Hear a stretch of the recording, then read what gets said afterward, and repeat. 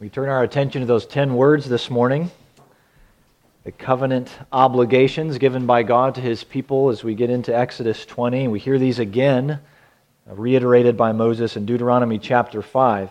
Remember from last week as we were introduced to these 10 words, these are the family instructions from God to His people if they're going to live in relationship with Him, relationship with others in the community. Jesus summarizes this law in the New Testament.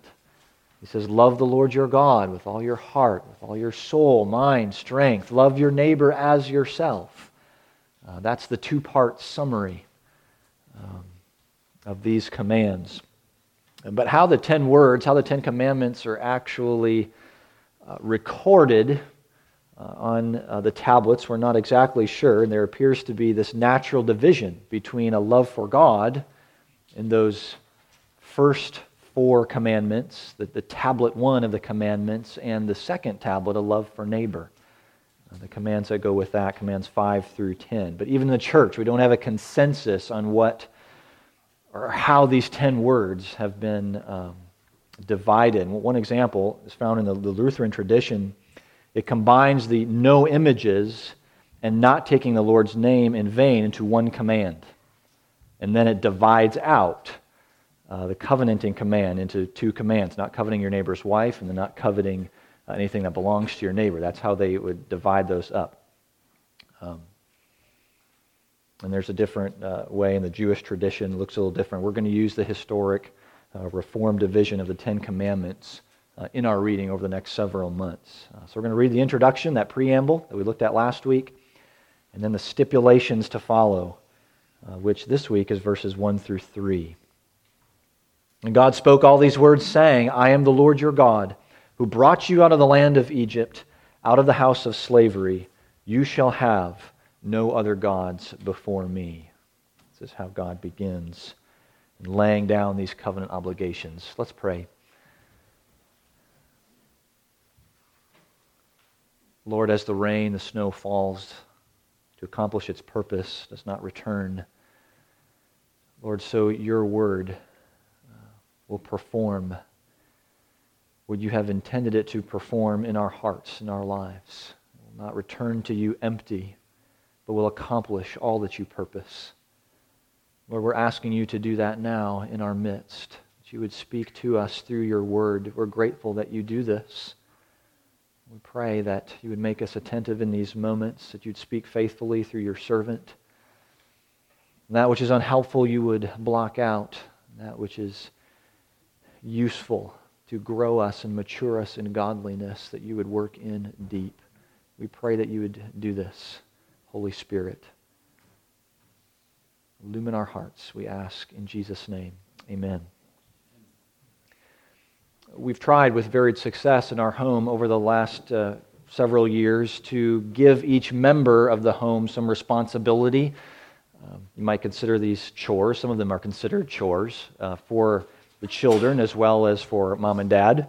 Things like cleaning a room, vacuuming the house, going outside and weeding the garden. Usually don't have many volunteers for that. And then other little helps that we rotate from week to week. Maybe you're helping to prepare supper or setting the table or doing the dishes afterwards. We give these little jobs to establish some routine, some order to the home, be good stewards of the time that God has given us. It also helps keep the kids from killing each other from time to time when they have jobs. Sometimes we have to come up with jobs on the spot. Okay, you need to do this now. But after a while, that rhythm, sets in. The kids and mom and dad know what to expect. So something necessary for this smooth operation of our home. And to encourage life-giving service and helpfulness as a natural response, which we know isn't all that natural for kids or adults as like. So these obligations, these rules, help keep us on that road towards maturity and godliness. But it goes much deeper than who sets the table or who's drying the dishes for the week. These are the tangible expressions of that enduring law that we need, that God gives us, that we need to live rightly, joyfully, purposefully in this world. So we're going to ask ourselves 3 questions. Every one of these 10 words that we look at, and this will serve to structure our examining of the commands. So you can expect to hear this again, the same questions for each of the next 9 sermons or so. And the first question is, why do we need this command? What does it tell us about ourselves? What does it tell us about our God, the God that we worship, who has brought us in relationship to Him? And then if we know that all in the Old Testament is looking forward to and pointing to Jesus, we must ask ourselves, how does Jesus fulfill this command?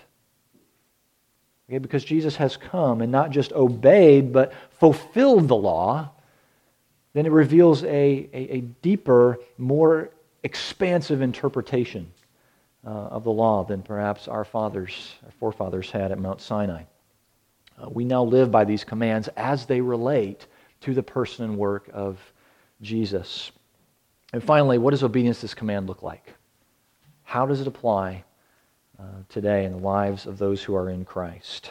So why do we need this command? How does Jesus fulfill this command? What does obedience to this command look like? Now, thankfully, we don't have many golden calves sitting around our homes today that we worship. We do have stuffed cheetahs. I found this one just the last few days roaming around our house. He has affectionately been named Mufasa by my youngest daughter. It's not like most cheetahs, though. Mufasa is really quite gentle and doesn't go after the other animals, and even sleeps in her bed. But if I were to suggest to you that we give our allegiance to Mufasa and bow to him in worship, then you would rightly think I need to go with my family on a little vacation, at the very least, right? Because this is not a God. It's a toy. And something that represents, a real animal, but it's still been invented and produced by someone, somewhere. It has no power or authority in and of itself. But still it exists. I'm holding it, I'm touching and squeezing it. It exists as a stuffed animal. So when the Lord of all creation, when Yahweh says, "You shall have no other gods before me," is He really saying that of all the gods that are out there, He comes first? And all the other ones are sort of underneath Him. Or is there more to it than that? The language of before me or other than me, that can be challenging if we acknowledge that there are other gods or idols that exist alongside Yahweh. But the Bible emphasizes, Deuteronomy 6, Joshua 23 are examples, an exclusive loyalty to the only God who actually exists. You should have no other gods, Elohim, in addition to or over and against me. So that helps in removing any possibility of relation to other supposed gods. Okay, these are gods that exist, but they don't really exist. They are projected as a god with some type of authority, when in reality they are just an idol. An idol with power, but no real power. The Canaanite god, Baal, a good example of this. Baal was the god of rain and thunder and fertility. So when the ground was actually drying up and the crops were scorched, then for the Canaanites who worshiped this god, that meant that Baal was dying. And when the rains would come and everything would green up again, well, then Baal was coming to life. So Baal, though he existed as a personification for the people, did not actually exist. They worshipped an idol and did everything they could to control this idol, control the world around them. Idolatry, having something, inventing something in which we place our trust in, instead of God or alongside the only true God. This idol worship is the root of all sin. This idolatry is very powerful. It starts back in Genesis 3 with our first parents. Adam and Eve are told by Satan, they're convinced that they can share equal footing with the Creator God. And they could serve themselves and not Him. In fact, they'd be better off. They'd be happier that way. That they would enjoy a greater freedom if they could just obey themselves and their inner desires instead of God, right? They just needed to let it go, right? You know how that goes. Then all would be well, right? Wrong. This is not what happened. They were ensnared, they were captured by sin and cast out of the presence of the Lord. The companionship that they needed the most. They were not alone and free, as the song goes. They were isolated and enslaved by the idol worship of themselves. So idols, so-called gods, they have very real power to enslave us. And we don't have to name these idols in order for them to exist. I'll give you a few examples of this. They don't really have to have a name like Baal or Molech or Zeus or Buddha, but very powerful idols nonetheless. How about the idol of approval? I guess we're kind of naming it that way, but an idol that tells us our lives are going to have meaning, purpose, we're going to have real worth if we are loved and respected by, and then fill in the blank, anything, anyone. It's an idol. It can be a big one. I have to lay this before the Lord often in my own life. The idol of approval. Where am I finding life, finding meaning? How about the idol of helping? Think about that for a second. You go, wait a minute, isn't that what we're supposed to be doing? As Christians, we're supposed to be helping. And it's true, we are called to serve others. Should desire to do that. But if we find our worth and our life has actual meaning if we're helping and others are dependent upon us, then we may have an idol that's not the living God. How about work or religion? My life has meaning. I have worth if I'm faithful to this certain set of rules or these moral obligations.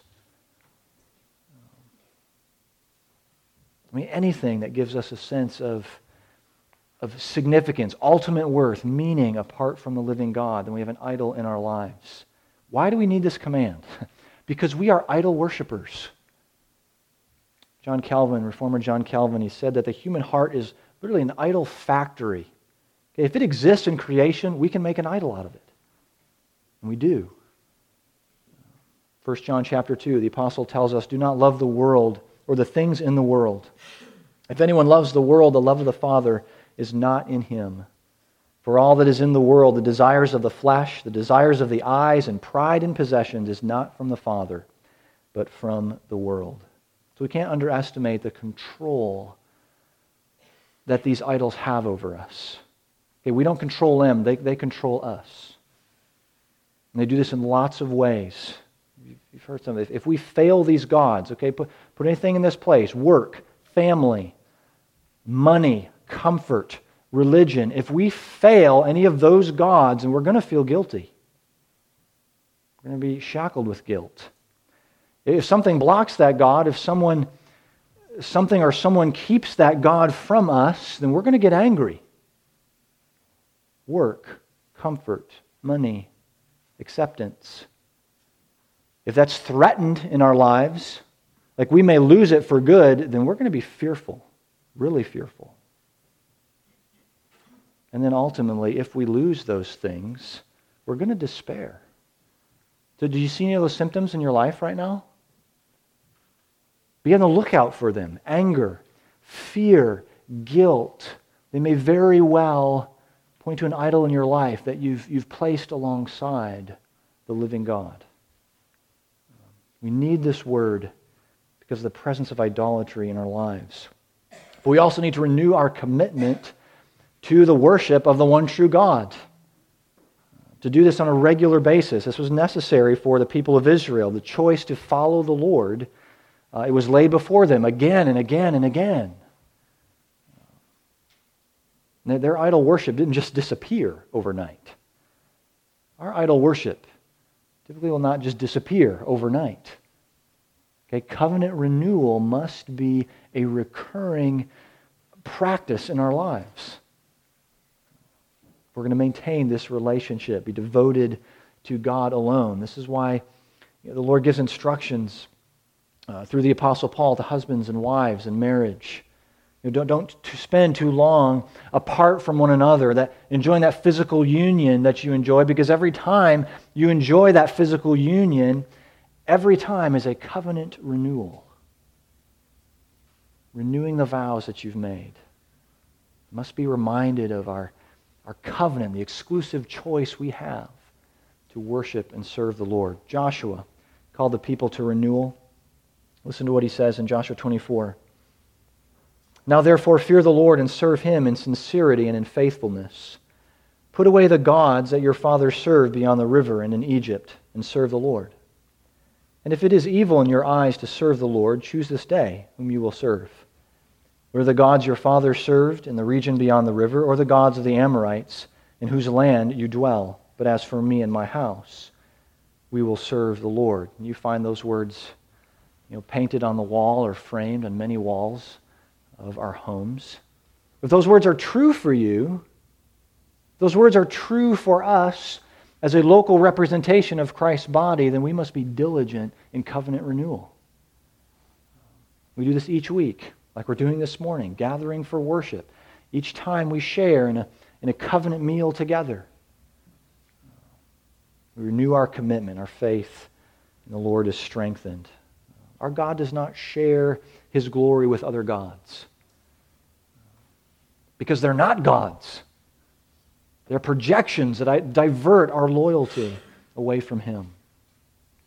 Many of us have seen translators at work. Some of you have used a translator. Maybe you've gone on a trip and used a translator. That the church that my in-laws were a part of in Michigan, they had someone standing right over here off to the left of the stage signing to those in the first couple of rows there, everything that the preacher or worship leader was saying. It was just fascinating to watch, because when the preacher would get excited and more animated and move around, well, then the translator would start to get a little bit more excited, move her hands faster.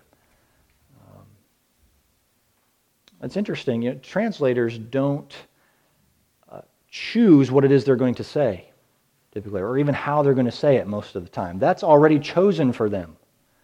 They're just the conduit, the channel for the message of another.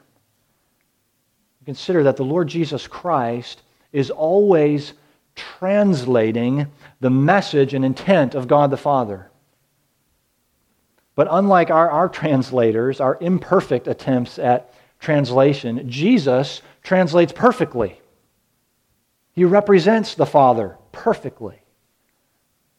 John chapter 1 says the very Word became flesh. Hebrews 1 says that He, Jesus, is the radiance of the glory of God, the exact imprint of His nature. So Jesus and the Father are one. Different persons, different roles, one God. Nature and power and glory.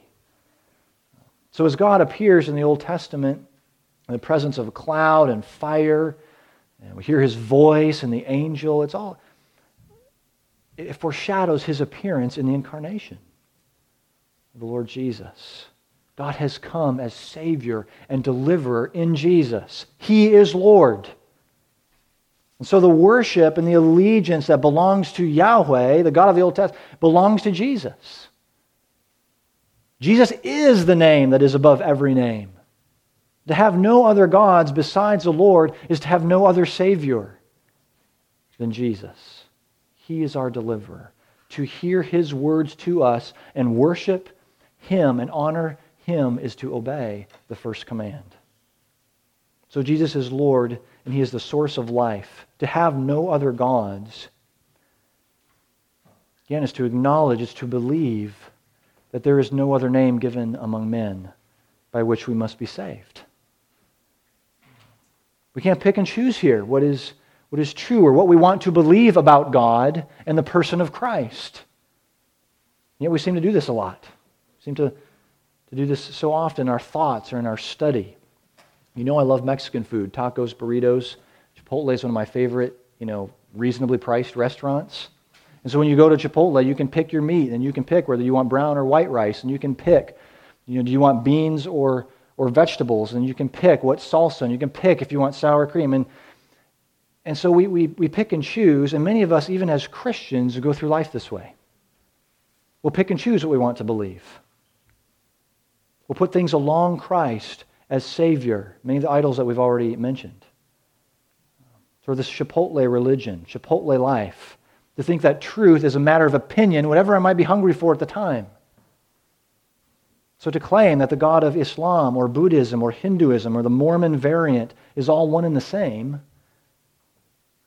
divine being as Christianity, just a different name, that cannot stand. Now, there are many distinctives between the Christian faith and the religions that surround us, but central is the person and work of Jesus. And we must answer the same question that Jesus asked the Pharisees in Matthew 22. What do you think about the Christ? Whose son is he? If he's just another teacher or another prophet or a really good role model, then he cannot deliver us. He must be Lord if he's going to give us life. In the Old Testament, the blood was sprinkled on the altar, sprinkled on the law itself, and on the people as a seal of the covenant that they had made with the Lord. The sins of the people must be covered with blood. It is the blood of Christ, our substitute, that delivers us, gives us life. The life and death of Jesus is the fulfillment of the law. So Moses, who stood on the mountain in Exodus 19, he would stand on a mountain with God again in the New Testament. And instead of 10 words being given to him in the New Testament, it would just be one, along with Elijah, the 3 disciples who are present. What does he hear? This is my son, my chosen one. Listen to him. So there's no addition to the law, no subtracting from it. It's fulfilled in the divine Son of God, who is worthy of worship, demands the worship of no other gods. Matthew chapter 10, Jesus says, whoever loves father or mother more than me is not worthy of me. Whoever loves son or daughter more than me is not worthy of me, and whoever does not take his cross and follow me is not worthy of me. Whoever finds his life will lose it. Whoever loses his life for my sake will find it. Life, obedience to this first word, is found in the Lordship of Christ. Bowing to him alone as our Savior. So what does obedience, this command, look like? It takes on several forms. I want to mention just a few this morning. The first is a heart loyalty, a love for God. We can put no other gods before or alongside of the one true God that we love above all else. Mark chapter 12, Jesus refers to that Shema here in the Old Testament as a summary of the law. Hear, O Israel, the Lord our God, the Lord is one. You shall love the Lord your God. We must choose to love him. Again, this is more than just emotional sentiment, but it certainly includes that. Okay, there are fatherly and motherly characteristics in the very nature of God. His love for us. So it would be silly, it would be unhuman for that love to merely be up here. Just a mental and academic thing. Okay, our love should stir our emotions. We want to embrace our Savior. Shed tears of joy, shed tears of thankfulness when we worship, tears of sadness when we grieve, when we hurt the heart of our God.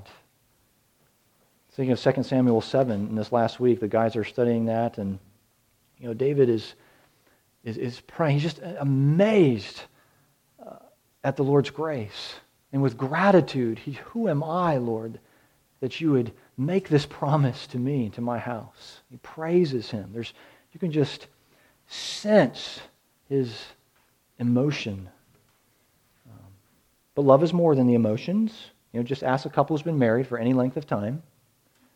You'll discover that the emotion, the feeling of love may not be as trustworthy as you once thought.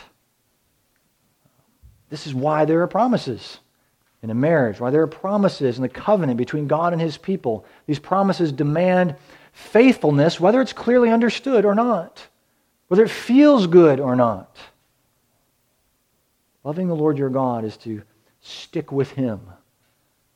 Nothing would dare come between you and Him. It says a man for his wife. So God is jealous for His bride. I really like this one-liner by theologian J.I. Packer.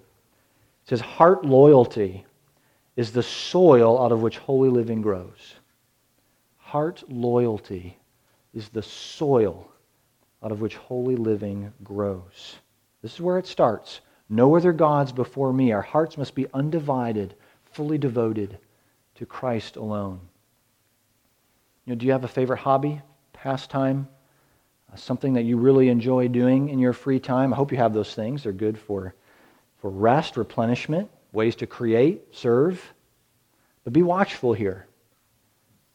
Watchful that hobbies do not displace Christ or snuggle up alongside Him for the love and devotion of our hearts. Hobbies, especially those things we're good at and really like to do, it can be very difficult to separate or to let go of. So keep watch, pray over those things. Another thought on love and loyalty to God alone. God is at the very center of the universe as the creator of all things. He made it all belongs to Him, including you and me. That also means that He is at the center of all that is true and real, physically, spiritually, morally. Truth finds its source in the Creator. So when we see Him this way and we elevate Him to His rightful position as the source of all truth, then we cannot be moved. When we worship Him in faithfulness and obedience, we are exercising love in the purest and most real way that we can. So very practically then, the best thing that you and I can do for our family members, for our friends, our neighbors, the most loving thing we could ever do for anyone is to put God first, to worship Him alone. That's our greatest act of love for our Savior, our greatest act of love towards each other, to give Him the loyalty of our hearts. You shall have no other gods before me. We obey this word through our love, our loyalty, also in our humble, patient trust in the Lord. The Apostle Peter says, humble yourselves under the mighty hand of God that He may exalt you in due time. We may not understand the evil around us. We may not understand the suffering or what we're called to endure. We understand this. But a humble heart, looks here first and asks, what is my role? What is it I need to confess? What do I need to remember about myself and about God before ever looking at another or pointing out there? We patiently trust the Lord who has arranged, the one who's arranged the stars, that He has arranged our lives and the circumstances and events for His glory. This can be very, very difficult. And let's consider Job, just to really see if we understand the patience and trust. Our God is merciful. He's compassionate, down to the most minute details of our lives. Do you trust Him in those places? We can say that right now as we're gathered for worship. We lift our hands in praise. Would you trust Him in those places, the minute details? If not, then those idols creep in. They grab for our devotion. Because that's where the fear, the anger, the despair. So idols exist. Idols exist, but they don't really exist. They have no power, but they have great power when we give them our hearts. No one has a greater claim for your heart, for the loyalty and love and trust than the living God who has redeemed you. When Christ is first in our hearts, then that pride, that self-absorption, the fear, that all begins to dissolve, and we have a renewed zeal to love, to serve. We will glorify God, or we'll place ourselves or another created thing on the throne that He so rightfully occupies. So what idols, what so-called gods rule you this morning? The blood of Christ has broken those chains. Don't put them back on. Rest and live freely in His grace, giving the loyalty, honor in your heart exclusively to Him. So I want us to close this morning. We're going to recite those 3 verses of the Shema together. We don't have this printed in your bulletin, so you'll need to turn to Deuteronomy 6 if you need those words. We're going to read them from there. Deuteronomy chapter 6, just verses 4, 5, and 6, 4 through 6. On page 151, actually. I got that written down here. Page 151.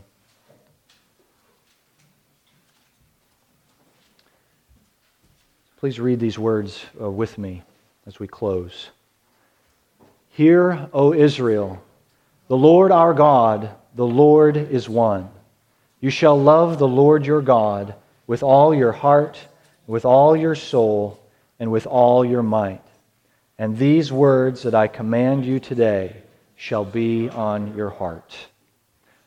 Lord God, this is our desire, that you would impress this word, this command upon our hearts, that you and you alone would be worshiped and glorified as the one true God.